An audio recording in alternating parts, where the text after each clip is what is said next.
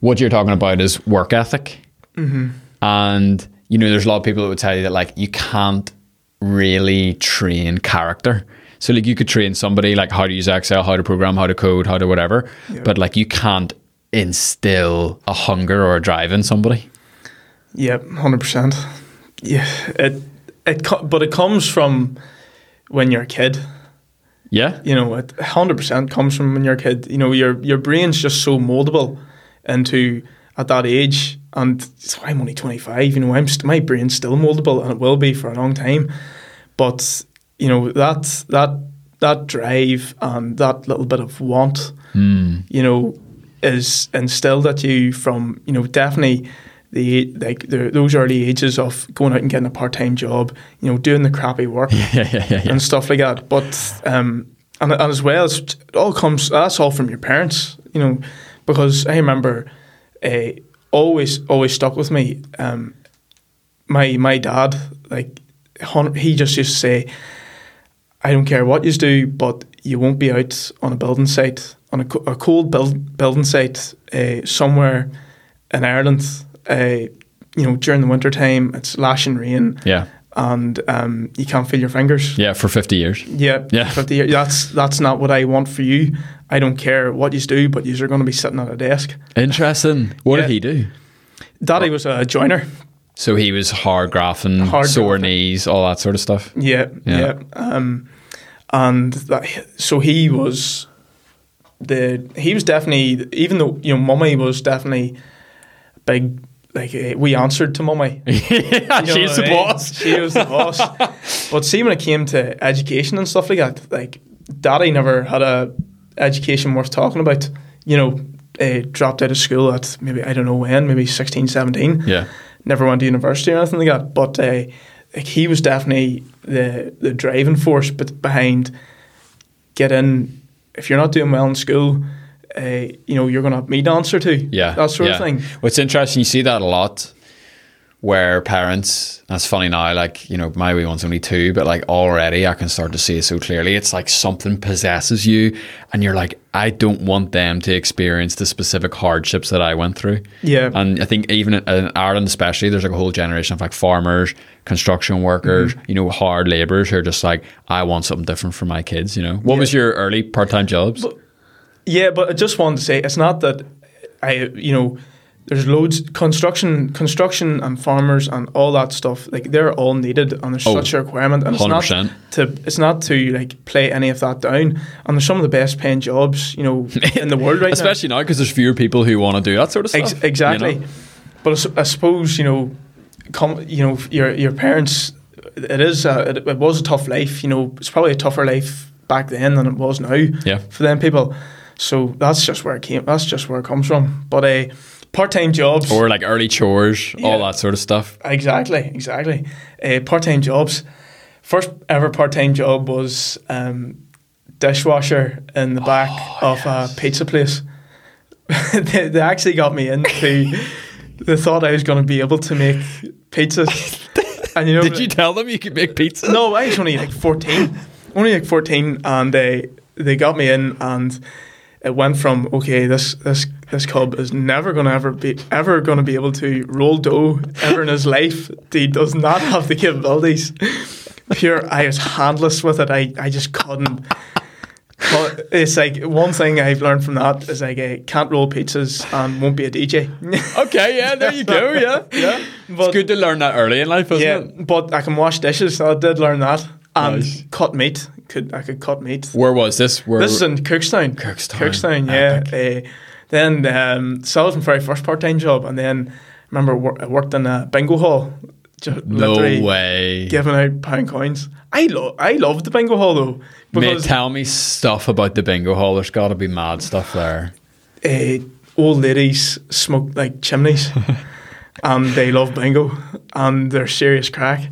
That was actually, whenever looking back on it now, yeah, I hated it at the time. I said, you know, you wanted to get in, get out, but see the amount of conversations you have with, you know, that generation. You look back on it with like real fondness. Absolutely. They were such good crack. Yeah. Oh yeah, it was unbelievable. If you can learn to get on really well with that demographic and charm them, it sets you up in so many areas in life going forward. Like, because they're a tough crowd, but once you win their loyalty, amazing. That's it. But again, you know, I was in there for maybe 2 or 3 years, from I was like 15 to I was like 17, just giving out pound coins, because I was never trusted in behind a till. You know what I mean? So, I was absolutely useless at that age, but I was still made go to work. Where was the bingo hall? Cookstown. Also again. Cookstown again. Love that. And then worked in a pharmacy. Whenever I was like, I was about 18 till I was like 20, 21, you know, part time, you know, even through university and stuff. The pharmacy was good as well, again, because a lot of that same demographic that was in the bingo hall were in the pharmacy, and they love the crack again. Especially because the pharmacy we were working in, it was always like 2 meals, maybe. You know, the pharmacist was maybe a male on that day, and maybe there would have been one other male, and then the rest female. So like all the wee old ladies used to come in and it was just pure joyous. Dote all over you. Yeah, dote all over you. That was it. It's good for your confidence as a young guy, isn't it? Oh, aye. Great. Need every bit of it. Mate, you do. You absolutely do. So tell me, like, not only are you, you know, entrepreneur at Normal Baths, not only are you co-founder of an assistive robotics company, but you're also basically a convicted criminal. Yep. So tell me, what heinous crime did you commit when you were 7 years old? Was this also in Cookstown? No, I'm from the Loop, which is a small village just outside Markerfeld. Right. So it's between Markerfeld and Cookstown, the Loop. So you could either go to Markerfeld for work or Cookstown. Those are the 2 big towns beside me. But yeah, I was asking my mum and dad last night about this. You know, what do some people not know about me that's PG, and they told me this story, and I was like, you know, I think I actually remember some of that. So they told me whenever I was like 7, they took me to the doctors, and I had like the shingles, which is like that rash like across your stomach and stuff like that. Mad chicken pox. Yeah, and the doctor said, it's brought on by, you know, like worry and stress and stuff like that. And I still don't even know a lot about the shingles. It's probably brought on by other things as well. But the doctor said it's like a worry and stress. And Mummy and Daddy were like, you know, worry and stress? He's 7 years old. What? He hasn't even started rolling pizzas yet. Yeah. And Mummy and Daddy said to me, you know, are you okay, Conan? Are you worrying about anything? And Mummy says I just broke down, roaring and crying, and I told them that I'd flicked like a 2p coin up onto the roof of the primary school. And then like a few days later, this has been going on for weeks, like these shingles, and like I said, like a few days later, there's a leak in the roof or in the ceiling of the classroom. And I thought I had caused the leak, so that was me. That's what I was worrying about. Flicking a 2p coin, but it's not. It's just a funny story because I am a warrior. Like it's not as bad as it used to be, but I remember I'm always a warrior. Panic like crazy. You know, I am not as cool, calm, and collected as you might think. I would love to see like the VAR of like if that actually happened. It's like you flicking the 2p coin in slow motion and somehow like severing a huge hole in the roof. That was it. I was the cause of the leak, and that's what I was worrying about for such a long time. Isn't it crazy though? Like you do carry stuff so heavy when you're young. Oh, you know, 100%. Even when I always remember really distinct memory of whenever I was like young. We used to go and do loads and loads of sports, but like see if my mum was like maybe over 10 minutes late or 5 minutes late coming to get me, you know, even I was with my wee brother and I would usually be with like a cousin or something like that, we always went to do these sport like basketball, swimming, Did you football. play basketball? Oh, whenever we were really That's young. epic. Yeah. There was good wee, you used to call it playing for peace. Yes. Do you remember that? Yes, scheme? peace players, all that sort of Yeah, stuff. yeah. Amazing. They used to run basketball sessions in Cookstown. Oh, we used to love it. Class. It was great because we played Gaelic as well. It was great for Gaelic. Yeah. But I remember coming out of them, and if Mum was like 5 minutes late, I would have been thinking. I remember even thinking like the worst Absolutely, as a kid. Like, Yeah. oh, that's it. She's left me, or she's been in a car crash or something out there. Yeah. I was a real wee panic out whenever I was It's interesting, like, I mean, there might be reasons why you're like that. It might just be the way you're, like, I don't know, genetically made up. But I was reading something recently, and it was like I might butcher this, but it's like the CEO of Intel, and he wrote a book, and I think the title was something like "Only the Paranoid Survive." And he was talking about how actually you kind of want the worrier on your team. You want someone who's going to be thinking through all the possibilities and maybe seeing something on the horizon and being a wee bit more highly strung than like the cool cucumbers on the team, because actually they can help protect your business and, you know, kind of bulletproof it from crisis and all. That's really funny that you talk about that, because Rowan, my co-founder, who's CEO of BioLiberty, so he's the face of BioLiberty, and he actually handed all of us that book. You know, it's sitting out my desk there. You know, how to get along with others, or how to win friends and influence people. That one? No, it's not. It's not that one. It's anyway. But it talks about, you know, the like paranoia. You know, actually not being something that you should be not ashamed of, but, you know, be something that you should see as nearly like a skill. Yeah. And I've actually seen that, because I've realised that once I got a full-time job, I started to get these like really bad chest pains, and like not like a pain, but like a shortness of breath, and constantly just be going there all the time. Yeah. And then it would just go away. And then I went to the doctors and stuff about it, and they were like, "Oh, it's probably stress." And I was like, well, is it? And then, like, you know, months goes on, and you start to realise, oh, there's that shortness of breath back again. But like at the same time too, I didn't get a great night's sleep last night, because I was thinking about something, you know, it's maybe work related, you know, relationship related, and so it does before it gets out of hand, you know, and you're losing countless nights sleep on it. You know, I'm starting to get this shortness of breath, and I'm starting to realise, right, okay, I need to get that worry off my table, or I need to do something about it. 100%. And so you start to, it's just like all about knowing your own body. But you know what that is? Like, and very few people get this so early on. That's like, you know, whenever you're driving down the road and like a wee light comes on in your car. Yeah. It's just like a wee warning sign. And like, I think one of the best things you can learn is what are your triggers, or not what your triggers, what's your warning sign? You know what I mean? And you've got one that's quite tangible. Yeah. And so when you feel that shortness of breath, that tightness in your chest, it's a wee indicator for you to be like, what do I need to change? And that's amazing, because it stops you from driving off the edge of the cliff. Do you know what I mean? Yeah, I actually do. Now that you say that, like, I have those indicators. I have one big one. I don't have those. I've the shortness of breath one is one. And then I've one other one that's really, really strange. Not too sure if anybody else gets this. I get tingly feet. Really? When I need to sleep. If I need to go to bed, I get tingly feet. It's just like my feet will not stop. Like, they're literally, I'll be like squirming them in my shoes. Really? I can't get rid of it. And I was just like, I need to go to bed. And that's your body clock being like, go to sleep. Go to sleep. I was like, the only way I can get rid of that is by going to sleep. It will torture me, and you can keep it away for, like, you know, half an hour, but then after that it's just like you need to sleep. What? So it's so strange, because, and then I actually just recently asked Mummy and Daddy if they have this, because Ursula, my girlfriend, she's like, You're totally nuts. This is the strangest thing ever. She's just like, you get weirder by the day. Keeps you interesting. I was just like, you know, I have never told anyone about this. Like, I get these weird tingly feet when I need to sleep.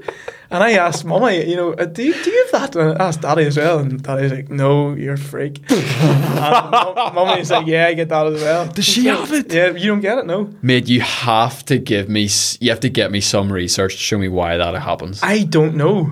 I That's honestly, incredible. it's weird. Isn't Are it? we talking like pins and needles? Are we talking No, like it's a not. numbness? It's not sore. It's Right. not sore. It's just really like annoying. It's just you feel like you have to move your feet around in your shoes. You know, you could be lying in bed and you're not going to sleep, and it's just like, that's so annoying. It's So okay, whenever you, let's say you're sitting downstairs, you're at a party, and the tingles come. When does it disappear? Like when you get into bed, does it subside, or will it tingle till you fall asleep? Disclaimer: does not come when you're drunk. So There you go. There's some sort of neural pathway there. Whoever's going to do a PhD on this subject, there's some useful information in there. I've never got it when I'm drunk, but it only happens like, you know, a couple. Like it happens. It can maybe happen twice a week, Yeah. or it might not happen for weeks. It's like a sleepy spidey sense. Yeah, I was like thinking about getting one of these Whoop bands. Yeah. And was looking into them. I was like, wait, I don't even need one of them, right? I got my feet.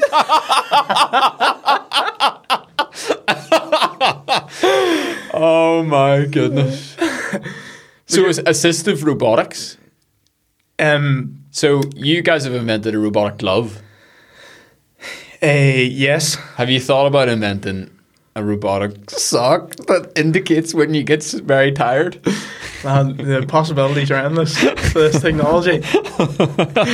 So how did you get into entrepreneurship? Didn't mean to get into entrepreneurship. Classic. Love it.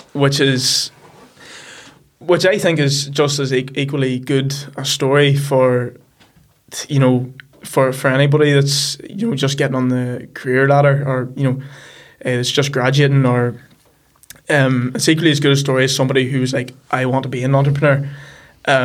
Because Ross, who actually, you know, started BioLiberty, and it was his idea. So where the idea comes from is, or where it came from, was Ross during COVID. Ross had an observation. His auntie had really severe multiple sclerosis, and he realised for lower limb weakness, there's all these different tools, you know, walking aids, crutches, wheelchairs, even things like door handles and stuff like that, to help you, you know, get about on your feet around the home. But whenever actually Ross's auntie lost the power in her hands, there was really nothing out there to, you know, help her regain any function, or delay any further function from, you know, from going from her hands, and that's where the idea came from. And Ross thought he could definitely do something to help with this. So I would say Ross had that, you know, inner drive to be an entrepreneur and start a business. You know, he started BioLiberty, you know, and then he got Rowan on board, and then they got Shay on board, and then they got me on board. How I got on board was the three of those guys already being a team for a few months. I studied product design engineering, and I was actually working for a really good company called Block Blinds. Mate, I was in Macrofeld over the weekend, and I drove past them. Block Blinds I used to be a copywriter, so like writing slogans and stuff. Block Blinds was one of my first ever customers. Oh, really? Yeah. Cool. That's cool. But they're an amazing business. Yeah, really Mate, amazing those guys are killing it. And it's literally blackout blinds, and they're doing numbers. Yeah. They're like one of those like mid-Ulster family-run businesses that are just printing gold bars. Yep. It's incredible. They got involved in PPE and medical devices over the pandemic. You know, that was just out of the likes of Cormac Diamond there, the managing director, just thinking... Mate, you'll have to intro me to him. I'd love to do a podcast with him. I think he'd be class. He is a great guy to talk to. He'd be great on the podcast. But yeah, I was working for them at the time and didn't really have... That's where I done my placement year with as well. Epic. But we graduated during COVID, and I had all these plans to go to America and travel. And I had interviews lined up with a few companies out in the Bay Area, San Francisco. COVID happened, didn't get that chance. Raging. And they was so lucky that Block, I had a real fondness for Block, and they enjoyed having me, and they offered me a job during the pandemic when a lot of my friends couldn't get jobs. So I took that with open arms, got back in there, and then Shay and Rowan and Ross, Shay came to me because me and him studied with each other in Queen's. I didn't actually really know Ross and Rowan at all. And he said, we've got this idea, but we've no idea, and we're going to enter a competition here in Scotland. It's for 15k, but we need to bring this to life. And can you help us out? This was like on a Friday, and the competition application was due on the Monday. So I just worked Friday, Saturday, Sunday just to get something for them. My goodness. With absolutely no interest in getting involved. Yeah. I was just like, I'll do Shay a favour. And that's genuinely how it was. And then I didn't really know anything about startups at all. Like, genuinely, I'm serious, I hadn't a clue. And just one thing led to another. And got involved in it from there. And that's how my experience went. Had no intentions. I was loving life at Black. There's loads of opportunities going there, and there's loads of opportunities for really good career progression. For sure, yeah. I was working on a really good team, and just enjoyed the whole experience at Black. So leaving that job was a big thing. Leaving that behind, because it was such a good experience. It's risky, isn't it? Because you've got the clear kind of progression, particularly because you loved it as well. Yeah. You hear a lot of stories that are like, well, the money was good, but didn't really like my job. But you kind of had everything going for you. Yeah, but I suppose we de-risked it a lot. Like, I'm not going to say we jumped into the startup. We were working on it nights and evenings for a long time, for about a year before we went full time. But for about 6 months of that year, we were working on a grant, and we submitted a grant proposal to Innovate UK, and we got it. Epic. So all 4 of us was able to jump into the business at the one time. So that allowed you to cash roll your salaries, yeah. Yeah, and exactly. So if somebody asks us when's the right time to go full time with a startup and stuff, we were very fortunate to get that grant. Yeah, and it's still funding our salaries to this day. So smart, and it'll be funding our salaries, I think, to next February. But I tell you what, though, like, this guy I love, Seth Godin, and he talks about bootstrapping. And he's like, there's different types of people. There's like freelancers who just go out there and get their first client, and now all of a sudden they're a freelancer. Yeah. And then there's like the classic entrepreneur that like goes and raises money and then like gets investment and then runs that way. Yeah. And then there's kind of like people in the middle who they'll kind of treat it as a side hustle to start off with. They'll look at getting a wee bit of money into the business. They find a way to bankroll their salary before they go full time. And I think you're starting to see a lot of that. I think you're going to see a lot more of that, particularly as we're coming into kind of an economic time where maybe not as many people are looking to invest. But it's also smart because we've seen so many businesses rise and fall, getting big, massive amounts of investment, and then just blowing their investment money, as opposed to, here, we are really making this work. We are super resilient as a team. We're lean, we're mean, and we know how to do this. And we know how to do this kind of on a bootstrap kind of way. Yeah, but it does, it's probably one part we've experienced so much of the startup journey. Well, you're like on the investor road too, aren't you? Yeah, we're trying to raise a round right now, but that is one thing that we are missing. Although we did work really hard in the business, morning, noon and night around our full-time jobs, for about a year, and it wasn't good luck. We got that grant. That grant was a lot of really, really hard work. Absolutely. For us to get. But that is, I still have a lot of respect for the founders that maybe have savings and they fund themselves for a few months to get themselves into the business and to get themselves working on it full time, because that's something that we fortunately we didn't experience. But that word you use, de-risk, I think is everything. Like there is this like the classical, and it was even embedded in my question.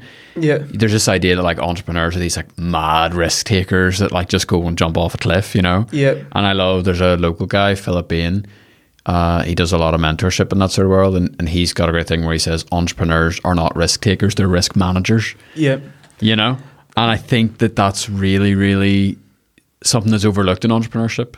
That's 100%. And that's where paranoia comes into it as well. Yep. You know, you're looking at the different angles, you're making sure everything's okay before you make a leap that would leave you overly exposed. Yeah, you've hit the nail on the head there, because when it comes, we're in a really intense period of product development and also raising money. That's our two big things in the minute: product development and raising our next investment round. And the team is sort of split in that way. You know, myself and Ross are currently heading up product development. Rowan and Shay and the team, they're heading up the investment round. So we're lucky to have 4 co-founders that we can split the team in that way. And all, you know, most areas of the business are getting driven forward at some. There are always that's like your whole C-suite nearly, isn't it? That's amazing. I have not heard of a four-way co-found. That's great. Yeah, there's not. I think there is. We've heard of a few more bigger teams in and around the Scottish ecosystem coming on board. Yeah, cool. But yes, sometimes investors, you know, question, you know, a larger co-founding team and stuff like that. But you have to play on why it works. 100%. You know, you've got so many more hands to do so many more things, and you're making so much more progress than a single founder will. And this is probably an inappropriate use of this term, but like I love that idea of sweat equity. Yeah. You know, and because you guys are founders, you've got skin in the game. You're going to be heavily rewarded for success of the business. Yeah. And to have 4 people that have that hunger, that drive, and the passion for the mission of the company. Yeah. I mean, that's just awesome. But just going back to your point about, you know, de-risking, like entrepreneurs aren't risk takers. Genuinely, that's true, because what we're trying to do at the minute is commercialize soft robotics. And apart from food picking lines and manufacturing facilities, soft robotics hasn't been commercialized, especially not in the form of a medical device. So let's set a wee bit of a framework. So you're talking about soft robotics, which is what? So soft robotics is different to traditional robotics. Traditional robotics, you might think of, as soon as I say traditional robotics, you might think of, you know, heavy metal wires, you know, motors, cumbersome equipment. Your mind might think of a Tesla factory with all these big, massive industrial arms coming in and picking. And my noise goes to zzz, zzz, yeah, zzz. Exactly. So soft robotics is different. This type of robotics they're pneumatic systems. They're lightweight. They're vibration free. You know, they're not as noisy. They're soft. They're much more like the human body. So at the moment there is. Give me an example with the fruit picking. So yeah, like they exist on fruit picking lines, because a soft robot, 3 tongs, say, and it goes to pick up an apple. It's not going to damage that apple as much as, you know, a metal prong would. If it picked up a piece of fruit. I'm thinking, like, do you remember War of the Worlds with Tom Cruise? The tentacles that had like this. Yeah. So what happens with our soft? Oh no, robots? that's in The Incredibles. There's like a wee robot in The Incredibles, and it's got the mad pinchers just like snapping necks. Exactly. Well, probably not because it's Pixar, but you know what I mean. But what happens with soft robots when we introduce, when we inflate them, they bend. So that's sort of how we're doing it. Placing soft robots on the likes of the fingers. When we inflate these soft robots, what do you mean by inflate? When we actually inflate them with air. Yeah. So when we pump them up, these soft robots inflate and they produce a bending force, and that bending force is what we're applying to the human anatomy, the hand, the fingers. So that's it's the inflation and deflation of air that allows this soft robot to bend the way a finger would bend. Exactly. Okay. And not only so, when the finger bends, we call that flexion. Yep. But when the opposite of a flexion is extension, and we can achieve extension in these soft robots by creating a vacuum inside them, so that the robot can go and it can produce a flexion force and an extension force, and that can allow us to do really cool things like rehabilitation and strength training of the hand. So that's what the main metric that we're able to monitor through the assessment capability is range of motion. So cool. That's when it comes to hand therapy, range of motion is absolutely huge. And also we can detect the force output of the hand. So what was number 2? Number 2 is rehabilitation. So we can, because as I said, the glove can provide a flexion and extension force. We can, depending on what, how far along your rehabilitation pathway or your rehabilitation journey you are, we can provide varying levels of resistance to hand flexion. So we can create a vacuum in these soft robots, and that would allow us to do flexion training, just like you'd train your hand or train any muscle within your body. So that's the rehabilitation aspect of the glove. And also we can provide the flexion force on top of that, so you can train the extension area of your hand. So that's so that it can go both ways. Yeah, you can train closing and you can train opening. Yeah. Oh, that's nice. Yeah. Yeah. And then the third area, so assessment and rehabilitation is where most of our energy is being focused right now. Third area that we will love to do in the future, and we can do. It's actually how the product actually started off, as being on us pitching it as an assistive device. But assistance is really hard to do because to provide assistance. So if you went to grab that bottle, what the patient would like is us to sense the intention to grip, and then the glove to provide an amount of force which helps them grip onto the bottle. But what's really difficult to do is actually the work on the sensors.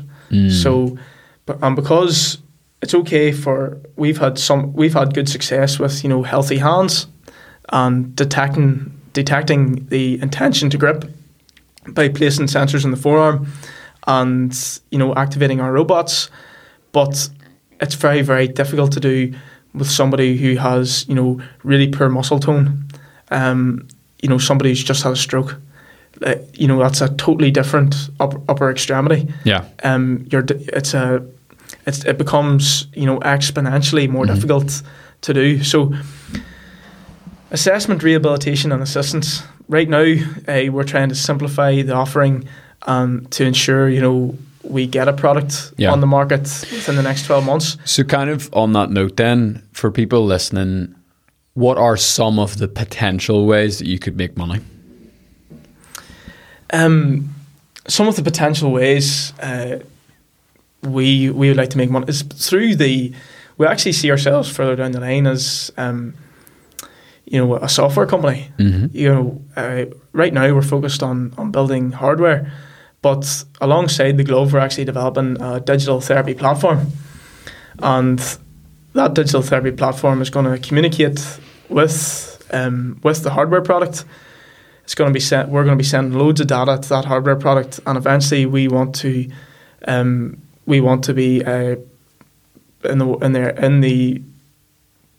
be predicting rehabilitation pathways. So taking a lot of the clinician input between visits. If you're an outpatient, you have 2 weeks. You have 2 weeks until you see your hand therapist or your occupational therapist. Your hand's going to progress a lot. Your rehabilitation is going to progress a lot in 2 weeks.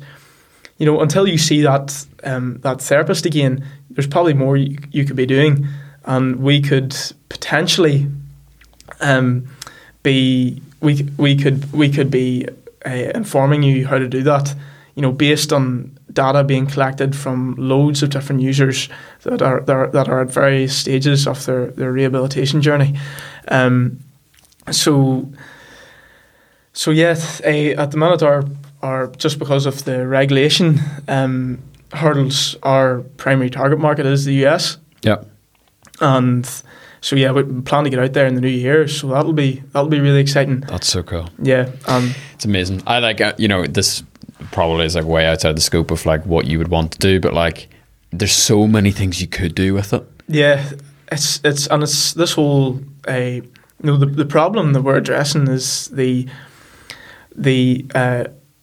shortage of occupational therapists in the US, and by 2030,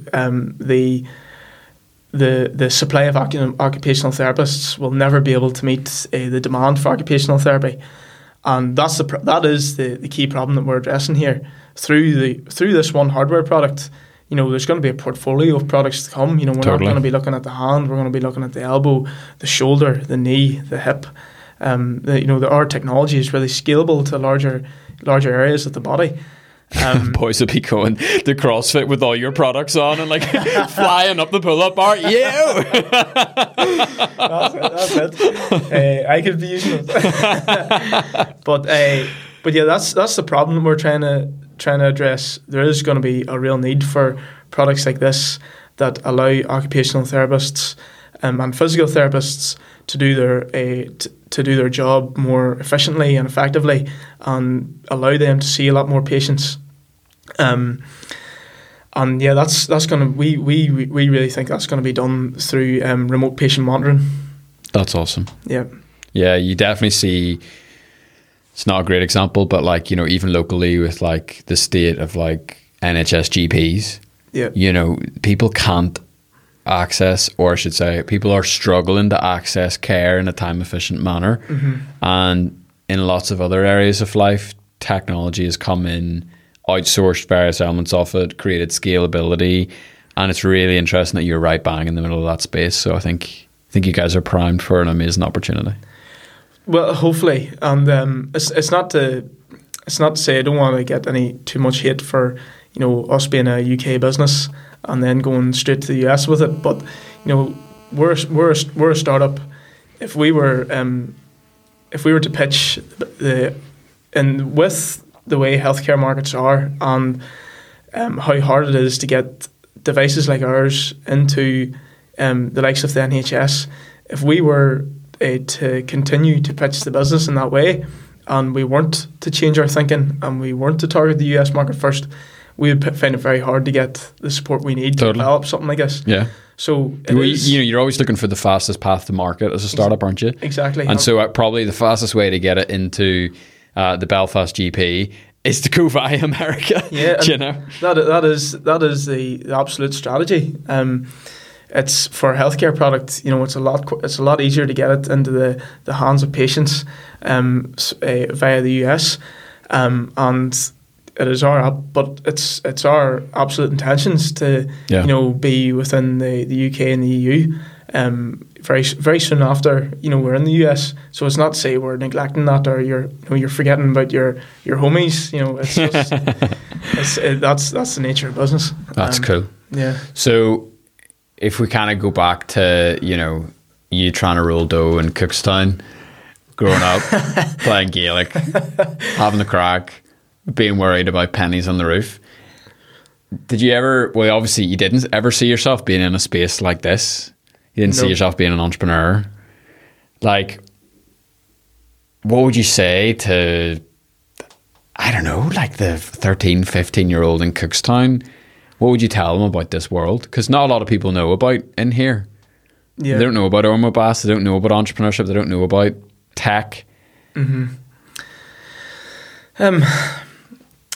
I think what I would tell them kids and stuff is, number one, from my point of view, your friends' weird and wonderful ideas sometimes can think sometimes you might your friend could approach you and ask for help like mine did.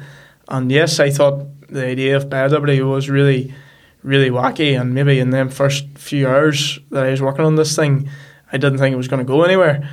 But look at us now. It's no longer just a weird and wonderful idea. It's a business, and we plan to go on and employ people to work on this and grow it.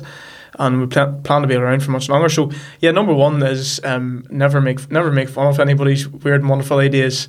If they need help, definitely give it to them. And so that's just based on my own personal experience. There's an interesting bit in there, I think, too, how you don't always have to be the person to start. You don't always have to be the person to come up with the idea. Yeah. You ever seen that video? Oh man, if I could find it fast enough, I would show it to you. Of I think it's like Derek Sivers doing a TED talk, and he shows a video of like a crazy guy dancing, and then another crazy person joins them, and then like 2 or 3 people come, and then all of a sudden there's a whole crowd. Yep. The whole point of that TED talk, he says, the most important person is not the leader. Yep. It's the first follower. It's the people who actually get around an idea, or the people that make it viable. And I was like, whoa, that's epic. Yeah, that is really cool. And that's totally true. You know, I've never had an idea to this day, you know, that I think would even be viable for a business. You know, and you're always trying to think of, you know, what will be ahead of BioLiberty. So, you know, you've always got your mind on, you know, small things that, okay, keep that in the back of my head. You know, that could potentially be a business one day once, you know, we're finished, you know, doing BioLiberty, if that time ever comes. But 100%, you don't have to be the person to start it. You just have to be the person that somebody else. You just have to be approachable. You know, if you are good at what you do, if you work hard and that's reflected through your work, you know, I'm sure there's probably a reason why Shay approached me. You know, he wouldn't have approached me if he knew that I was poor at what I do. Well, I'll tell you one thing: very few people are blasting a Friday, Saturday, Sunday for a Monday deadline. Yeah.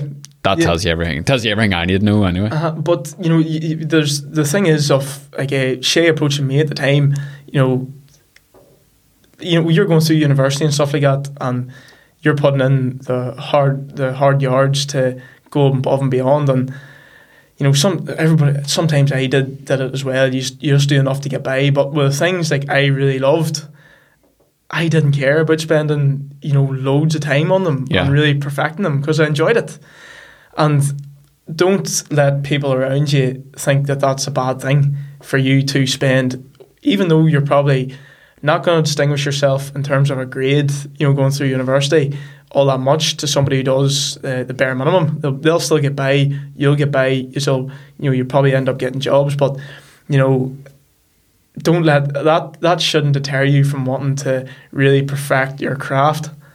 And if that's, you know, reflected, if that's reflected as you're doing it to your peers and stuff like that, you know, people are gonna realize that, and they're gonna, like, if you're a coder, you're writing really really good code. I'm sure it's hard to distinguish yourself, you know, in that field of, you know, software engineering.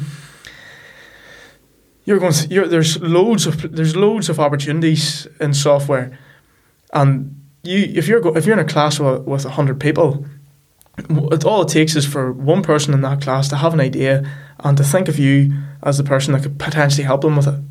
And then you're in a startup, then you're in a business. Then you know, things could be a lot different for you than working for somebody else. Yeah. So yeah, I definitely got the hand taken out of me whenever I was doing product design engineering. You know, crayon engineering as they used to call it. But I loved it. Yeah. And I wasn't afraid to love it. And that probably was one of the reasons why the likes of my friend approached me to give them help with that one area of the business. But that turned into so much more. So yeah, a very, very rambling answer there. It's okay. That's what podcasts are for. It's perfect. What do you like about working here? Like, what has Ormo Bass done for you? Ormo Bass has done amazing things for me. Number one is it's increased my motivation beyond what I would ever think, and that's just simply because it's cringy to say this and stuff like that, and I'm not saying this because I'm just on a podcast that's going to be on Ormo Bath's probably website, you know, in a few days' time. I'm saying this because genuinely you're surrounded by like-minded people in here, and there's and that goes a long way. You will not get the motivation from working in your bedroom than you will from, even though all these people are working on entirely different things to what I'm working on. When you see somebody with their head down, it makes you want to go and get your head down and get stuck into something. And also just that social interaction has been everything for me, because throughout COVID I was working a lot from home, and at the minute, I'm based in Belfast, and the 3 other guys I work with are based in Edinburgh. So until we grow the business and maybe something changes, I don't actually have a lot of colleagues over here. Sure. So a place like Armour Baths has allowed me to feel like I do have colleagues. I can come in and I can get my work done. I can have a chat. I've made friends here. That social interaction is absolutely everything. And probably, take it from me that it is everything, because I travel, 50 miles here every morning. And I could very, very easily sit in my bedroom. Absolutely. And I have a nice wee space in my bedroom, a nice wee desk and stuff, and it's grand. I still do work from home maybe a day a week or something like that. Sure. Maybe more than that on some other occasions. But there's a reason why I travel 50 mile here every day and 50 mile home. And it's because all those things I said. It's a very motivating space. It's also very social, just enough. It's not a pure Gantchen match. You're not, you know what I mean? Yeah.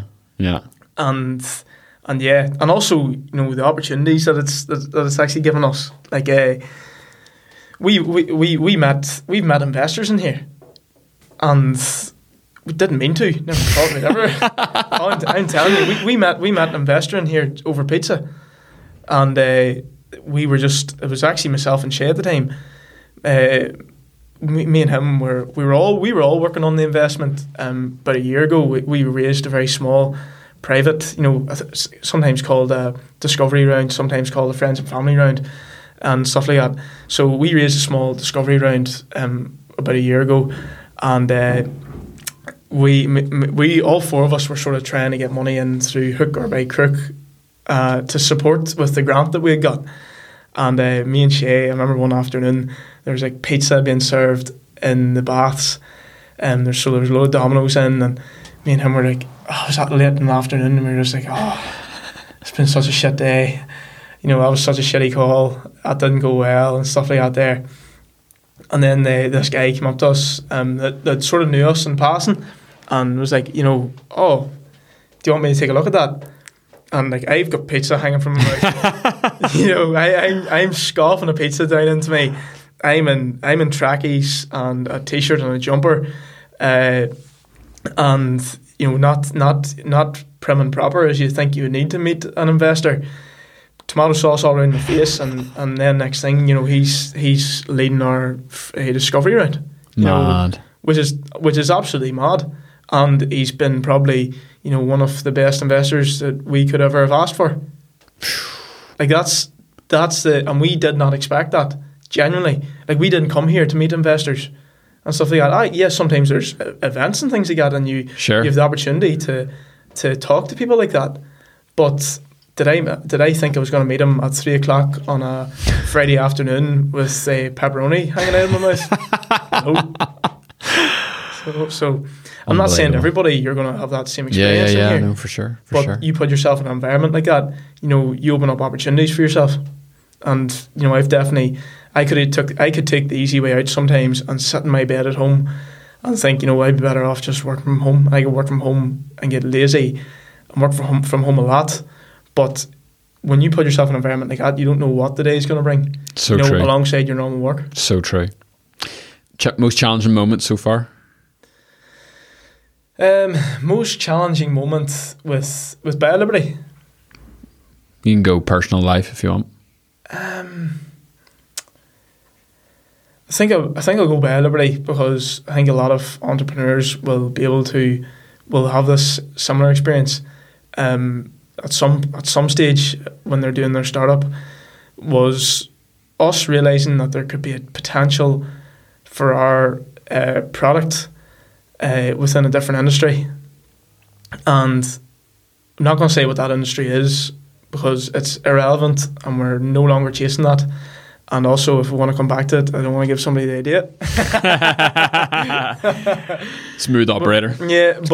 But that industry was made feel like to us that it was, well, it was never made. It was never pushed on us. But there was at one stage we realised that industry could potentially is a larger industry than what we're in, and it's this big shiny crystal ball, and we should chase that. We should stop doing what we're doing here, and we should chase that. If we pull it off in that space, the returns are so much better for us. But I remember like at the time, half the team was like, yeah, let's do it, and then the other half of the team was like, no, like I think we need to think this one through. Some difficult conversations to have among co-founders, but we had to strip it back to why we all got involved in the first place, and realise like what was our purpose for starting this company. Will we be satisfied? Will we be satisfied if we go chasing that industry and it doesn't? We say we don't pull it off, and you go chasing that crystal ball and you never get to it. How angry will you be with yourself? Yeah. If we pivoted, we changed our vision, we changed our purpose. I think that's the cool thing about a medical product. If we're chasing it in the medical field and we're trying to improve patient outcomes and genuinely help people, like we can say, if we fail, we can say, you know what, we give it our best and we had a really cool purpose and we genuinely wanted to help people, and that's really fulfilling. It sounds cringy to say that, but that is fulfilling. Other than trying to chase another crystal ball. Well, it's not cringy at all. It's like, start with why stuff. It's like life purpose, life vision territory, and that's that's your drive, that's your engine. But something like that has the potential to split up a co-founding team. Oh yeah. Like, and we all had to sit down with each other and say, like, what was your purpose? And even though my purpose is different to Ross's, so say Ross's purpose was to help people like his auntie, improve patient outcomes for people with multiple sclerosis, stroke victims and stuff like that. He had a really cool purpose. He still does. My purpose for getting involved with BioLiberty was, maybe not exactly that. I love the idea of, improving patient outcomes and helping people, and that's something that we strive to do every day. But one of my main purposes is to employ people within the UK and Ireland. Yeah. Employ local people to work within a startup, put money in the table for these people, like how I hope to do for myself and my family. Yeah. And grow ourselves within an industry that people from Northern Ireland are not usually known for. Mm-hmm. And that's my purpose. But can me and Ross get the same fulfillment out of BioLiberty for our different purposes by continuing in the direction that we're doing? Yeah. Yes, we can. Yeah. Could we have got it from going in a different direction right now? Maybe one person could have got it, another person might have got it. Really, really interesting. Yeah. So like the motivation or the fuel can be different, but if it's all going in the one direction, that's all that matters. Yeah. That's fascinating. That's really, really cool. What would you say has been the proudest moment so far, or the most successful moment?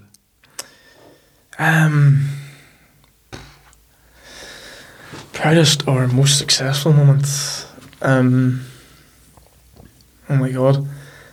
Typical thing with entrepreneurship, you never stop and try and think of, that was a success, and you never get the chance to reflect on that.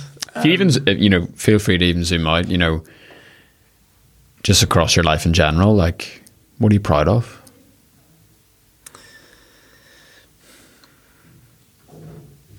I was really proud of us going full time with the business. Yeah, man. I don't think there's ever going to be a feeling like that. Maybe again. Hopefully there is. Hopefully there is. Like this investment round that we're raising right now, you know, we're doing great things and we've got great momentum, and I'm sure if once we do this raise and we all have jobs to keep for another 2 years, like, I'm sure that'll be a really cool feeling. But I genuinely do remember that whenever we went full time, and Rowan had got the email through from Innovate UK, and we had got awarded the grant, and it was just like, no way, like, that's not wise.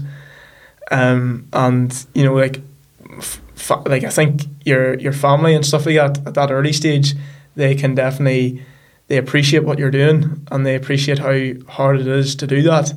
Whereas maybe now, when we're raising investment and we're doing all these things that are really business specific, you know, it's hard for them to quantify how much of a success what we're doing now is.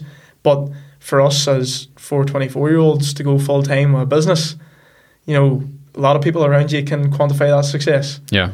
You know, the older generation who aren't as familiar, like my mum and dad, with how investment rounds work like that, you know, once we raise investment and things like that, they're not going to be able to quantify how good that is. Yeah. Do you know what I mean? That's an interesting point. So I think that was a lot of, we went out for dinner with family and stuff like that there, and, you know, like, there was wee bottles of Prosecco and all bought, and like, that was really cool. Like, look back on that with like really fond memories. So yeah, but I always say to the guys, we with BioLiberty, it's so funny because we don't get a lot of wins. When we do, we get big wins. Yeah. But we don't get a lot of them big wins along the way. There's no look. You see some companies. No daily dopamine hits. Yeah. Well, we always try to tell each other, like, you know, like that one wee tiny engineering problem that you're that you've been working on for maybe a week, 2 weeks, and you've figured out, or that engineering problem that usually in my case I'm working on for 6 months and finally get to the bottom of. Like, we do remind each other, like, you know, don't underestimate like how fulfilling that, you know, that is. Yeah. Because that hit of dopamine that you're getting from solving that engineering challenge, as it usually is with us, or, you know, that really good conversation that went with a potential investor, that hit of dopamine is going to be probably the exact same hit of dopamine that you're going to get from closing a big investment round on the day. Like, that's like that is, I think that's very true. Like, you know, and you always hear it you listen to more podcasts, and you always think, you know, you hear about people going to the Olympics and things like that, and you know, achieving massive things. You know, I was listening to Louis Pearson, you know, on your podcast there during the week, and he was talking about going to the CrossFit Games. But, you know, I think like my take was from him was, you know, like he got a lot of satisfaction and fulfillment throughout his entire journey, as he did from, you know, arriving on the scene at the CrossFit Games. Yeah. You know. Yeah. And I think that's for true with like sports people. I think it's definitely true with business people as well. It's people who build stuff and who are getting after stuff, you know. Mm-hmm. So if you don't enjoy the grind, you're not going to make it. If you don't enjoy the grind, you're not going to make it. And like, you 100% aren't. And when you actually do make it, it's going. We haven't made it, and I don't know what that actually looks like. But from listening to enough people now and listening to too many podcasts, you know, it sounds like when you do make it, if you haven't enjoyed the ride, it's not going to be all it's made out to be. It's not worth it. Mm-hmm. It's not worth it. Well, you've got 100 miles a day, so that's plenty of podcast time. Like, that's good. That actually is. I actually wouldn't change that. You know, like I wouldn't change that 100 mile a day journey. Yeah, I wish diesel price was a wee bit cheaper. But see that 100 miles a day that I'm doing up and down, see being able to take that and just listen to like 2 podcasts a day, you know, 30, 45 minutes. It's everything. Like, it's an education. Oh, it's an education. Like, and it gives you the time to clear your head as well, you know, and think about, not all the time, because sometimes you just couldn't be bothered thinking about work, but like it gives you time to be like, okay, I'm getting in what needs done first. So it does. So some people swear by that as well. Oh, why? By like, yeah, you should live like 30-minute commute away. Yeah. So So yeah, but I've definitely felt that. I actually enjoy the commute. I take the bus into work intentionally. It slows my day down quite a lot, actually. Yeah. Gives me a very clear like start and end point. Do you know what I mean? How long's your bus? I mean, I'm getting into work under an hour. Yeah, that's a pretty long commute though. Yeah. Like, it gives you a lot of time to either just chill out with, like, you have a kid, you have a wife, so just chill out, you know, in your own personal space. Same time, it gives you time to set up. Before you open the front door. Or wind down. 100%. And, you know, I like it because it builds in, you know, because the bus itself is maybe like 25 minutes, but then there's like the walks, you know, the walk to the bus, the walk from the bus to here. Yep. Sometimes the bus is late, da-da-da-da-da. And I like that. It slows me down. And I think that's important whenever you're in quite a fast-paced working environment as well, you know. Yep. And it in here is fast-paced. It is, yeah. So it is, but it's as fast-paced as you want it to be. Yeah. Oh, but it's a drug, like, it's unbelievable. It's class. What advice would you give to an 18-year-old version of yourself? Wrapping up. Advice to an 18-year-old version of myself. Never been asked all these questions before. As I said, I am not the face of BioLiberty. Hey, Rowan Armstrong is, and I shouldn't be doing these podcasts. 18-year-old version of myself. That's really hard. Just like work hard. And I know everybody says it, but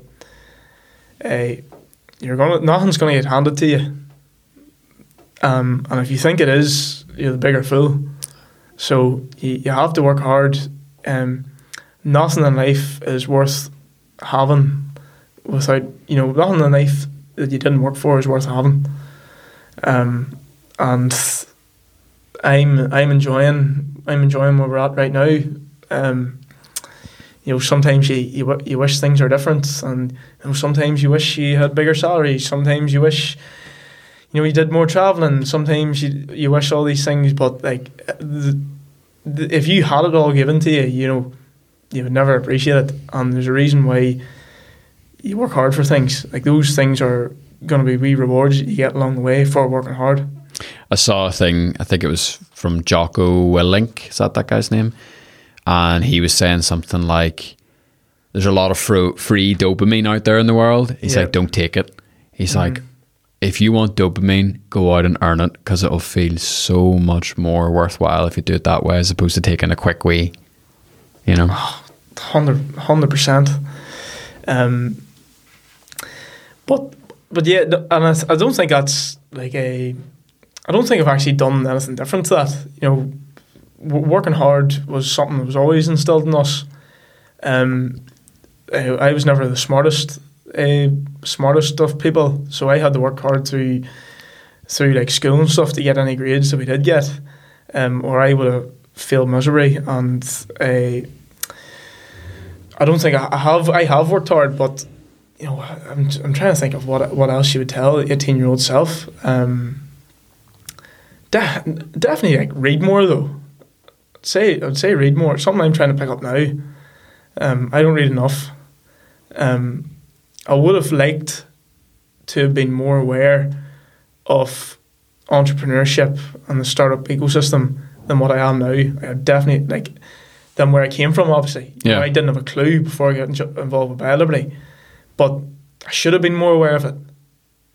You know, read more and get involved in more, you know, weird and wonderful workshops that your friends probably take the piss out of you for doing. Yeah. You know, whether it be the Engineering Society, you know, whether it be, I don't know what it is, but maybe do a little bit more outside of sports, and that could be like, you know, reading more and having the confidence to go up and like talk to entrepreneurs and things like that. Entrepreneurship isn't for everybody, mind you, but I think now that I never thought it'd be for me, and now that I've got a taste of it, I don't think I want to do anything differently. Absolutely. So work hard, read a bit more, talk to some more people. Love it. Mate, those are three bangers. Not that I need any excuse to talk to anyone. Well, I've enjoyed this. This was a lot of fun and really insightful as well. There's a wee bonus question I like to ask people. Sometimes it works, sometimes it doesn't. First thing that comes in your head, never say, what's the kindest thing someone's ever done for you? First thing comes in my head, kindest thing. I'm really bad on the spot.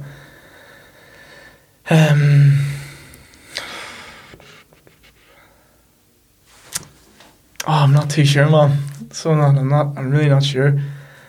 I'm thinking of loads of things right now, but trying to get one out is pretty difficult. I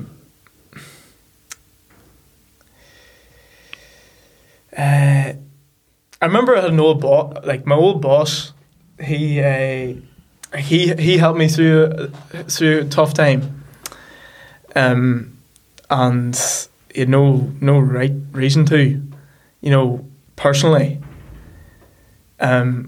Literally wild weird thing. Like I just blurted it out one day, and didn't realise how much of an issue it was until I started speaking about it. And once I spoke about it, totally changed my life. Wow. Yeah, don't want to say what it is. All good. So there's, because don't want to disrespect anybody. But like I remember that. Remember that pretty well. Yeah. That's like the whole thing. Like men need to speak a bit more.